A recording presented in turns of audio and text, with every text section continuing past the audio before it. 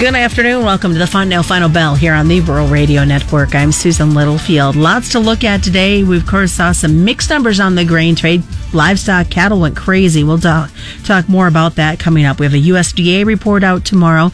Ethanol issues do continue. We know the announcement coming from POET earlier this week with plants. So what is the current state of the ethanol? What do the numbers that came out today mean?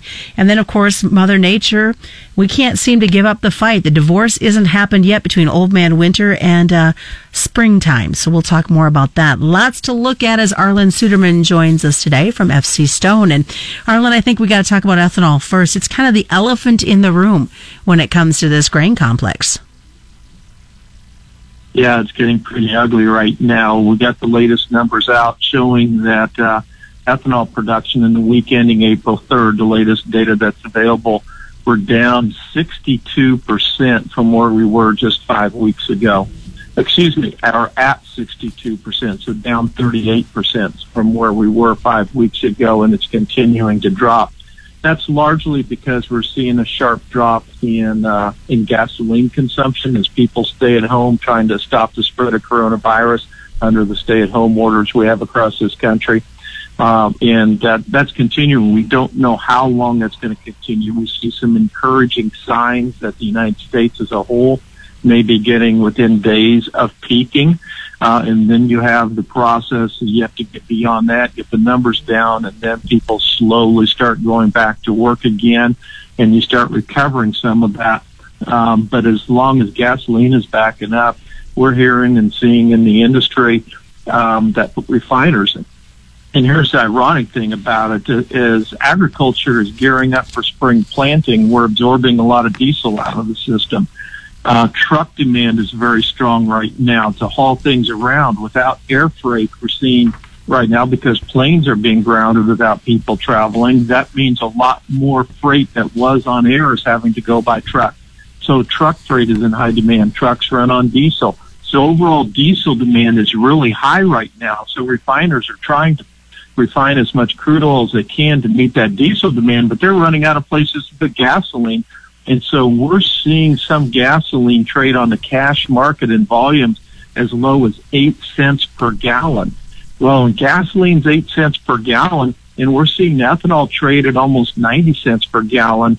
There's the mandated level of blending at 10%, but there's no demand beyond that. And it's not just in this country, it's in some of our export customers as well. So our export demand is down as well. And so mandated ethanol demand is falling with gasoline consumption falling. And in fact, I said ethanol production is down 38%. Gasoline demand and therefore ethanol demand is actually down more than that as we're filling up the last of the spaces for storage of ethanol right now. With the excess production, ethanol storage is now at a 57-day supply in last week's data. So plants are shutting down as they lose room, any place to store the excess ethanol. Plants are shutting down. That's reducing our projections for the current year. Right now, we're estimating that for the current marketing year, even if we start ratcheting production back up this summer as people start driving again, and that's an assumption at this point, that we will see ethanol usage for corn demand down about 670 million bushels. A little of that will come back as increased corn feed usage because of the lack of distillers' grains to feed. So we'll offset that partially. But overall, we are still seeing that drop in demand that has to be made up from somewhere else. Well, you talk about, and I mean, we saw Valero last week, POET this week. Is this going to be a continued trend where more and more ethanol plants are shutting down or idling for? I think it's still going to get worse before it gets better, because right now we're just filling up all the storage everywhere. And so it's going to take time to start bringing the cars back. And as we run out of storage space, we're going to have to shut down more plants across America. So I don't think we've seen the bottom yet in the ethanol industry. And then the question will be, how quickly can it come back? And that we really won't know until we see the bottom. What are we seeing when it comes to the colder temperatures of next week, and how is that going to affect the wheat market? Yeah, we're seeing a dramatic pattern change starting today. I know here in Kansas City, where I'm at, over the noon hour, I checked and it was 86 degrees. And the cold front's supposed to start coming through this afternoon and dropping temperatures down to much of the next 2 weeks. We're going to be spending in the 40s and 50s for highs, daytime highs.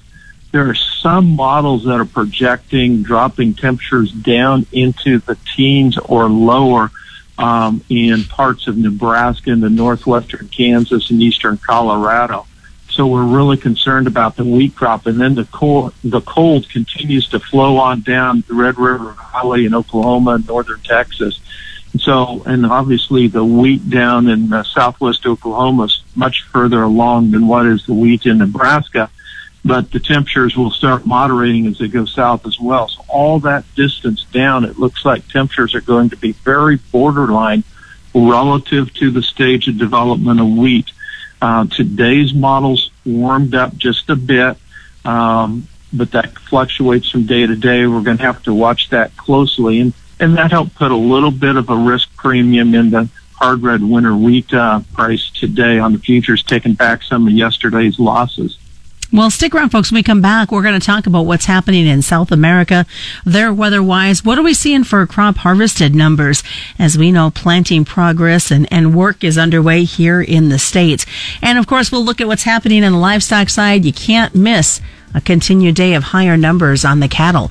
More is coming up. It is the Wednesday version of the Fontanelle Final Bell on the Rural Radio Network.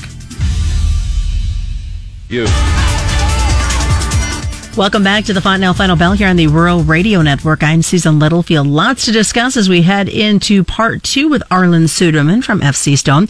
Let's look at South America quickly, Arlan. What's their weather doing right now, and how is that affecting the harvest that's underway? So we're kind of drying out in Argentina, but let it be said that their soils are pretty saturated right now, so they can ride this out, and the drier weather is actually helping them with the early part of harvest. And that harvest kind of goes all the way through the next several months. It's very extended, so they have time, but good moisture for the crops that are still developing. In Brazil, it's a different story. The safrinha corn crop is pretty much a story now. Soybean harvest is starting to wrap up, and as I think I indicated last week, we're seeing the soybean production estimates falling. USDA is at 126 million metric tons, and we've dropped it down to 120 million metric tons. I doubt USDA will go that far tomorrow, but I do think they'll probably come closer to 123 and then eventually down toward 120. On the corn production estimate, our team down in Brazil, they update their estimates on the first of the month every month, and their estimate is basically 100 million metric tons, very close to where the USDA is to this point. But since then, we've started seeing the crop stress start to show up. Now, the safrinha corn belt, their second crop corn, stretches over quite an area.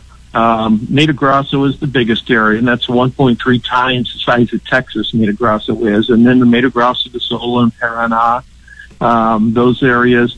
But as you get further south in Brazil, that area's been drier. And the northern area, Mato Grosso, has had good moisture. But if you look at the safrinha belt as a whole, rainfall over the last 30 days has been the lowest of any time in the last 40 years for that 30-day period. In other words, that's how dry it's been in southern part of the belt. Northern area is getting rain, but the south has been so dry that it pulled the region as a whole down to the driest period, driest of the last 40 years for that period, last 30 days. So they got a timely rain here about 2 days ago to buy them some more time. The question is, can they continue to get those timely rains? I talked to one of our brokers down there about 2 days ago, and he says they believe now that the total production estimate is probably closer to 95 to 96 million metric tons. If we get timely rains, it can hold at that level, probably not get better. But if the rains don't come, the soils are not very forgiving there, and they expect that production estimate to fall off sharply. So that directly impacts our exports of corn in the last half of the year. That's something we need to keep an eye on. Interesting information that you brought to light during the commercial break about restaurant numbers that are out. Things are not pretty, but it definitely is going to have an effect on what we see in this livestock market. Yeah, I was looking at some of the credit card data today, coming from charges to restaurants that's been summarized. And basically what it showed was that restaurant revenues, or charges, I should say, credit card charges to restaurants, meaning business done at restaurants, looks like it's starting to stabilize now. And for restaurants as a whole, it's stabilizing down about 73% year on year. So that's a huge drop in food service demand for especially meat products, but also a number of other products as well. Full service restaurants, you sit down restaurants, down about 81% for those who are unable to adjust to kind of a takeout style business. Those restaurants that are more fast casual, takeout delivery, a drive up type, they're down 47%. So that directly feeds into a drop in demand for meat, which overall we've been seeing data that would suggest that food service demand for meat was down 50 to 70%. Looking at the cattle market, 2 days of positive. Can we make it a third day? Boy, we did see some cash cattle trade at 105, the online exchange at 105. That's quite a bit above where the board is trading. So we did see the rally in cattle futures today, led by the nearby contract. The rally in the deferreds wasn't quite as strong, as we're still concerned about longer-term data about how this demand is going to hold up, because people tend to eat less meat when they eat at home. Smaller portions, less wastage, because they save their leftovers versus sending it back to the kitchen. But overall, it was good news in the cattle market once again. But it's a wild ride in this market because the industry is trying to figure it out. Also dealing with work shortages, absenteeism, and employees who have coronavirus or are afraid of getting it, some plant closure. So it's a very mixed up world, and everyone's trying to figure it out right now. All right, Arlan, what's the best way for folks to reach you? intlfcstone.com, or we're on Twitter. My handle is ArlanFF101. And that is the Fontanelle Final Bell. Just a reminder, commodity futures and options involve substantial risk of loss and are not suitable for all investors. The Fontanelle Final Bell brought to you by Fontanelle Hybrids and all your local Fontanelle dealers. Check it out as a podcast at ruralradio.com, on Spotify as well, and wherever you subscribe to your free podcast. It's a Fontanelle Final Bell on the Rural Radio Network.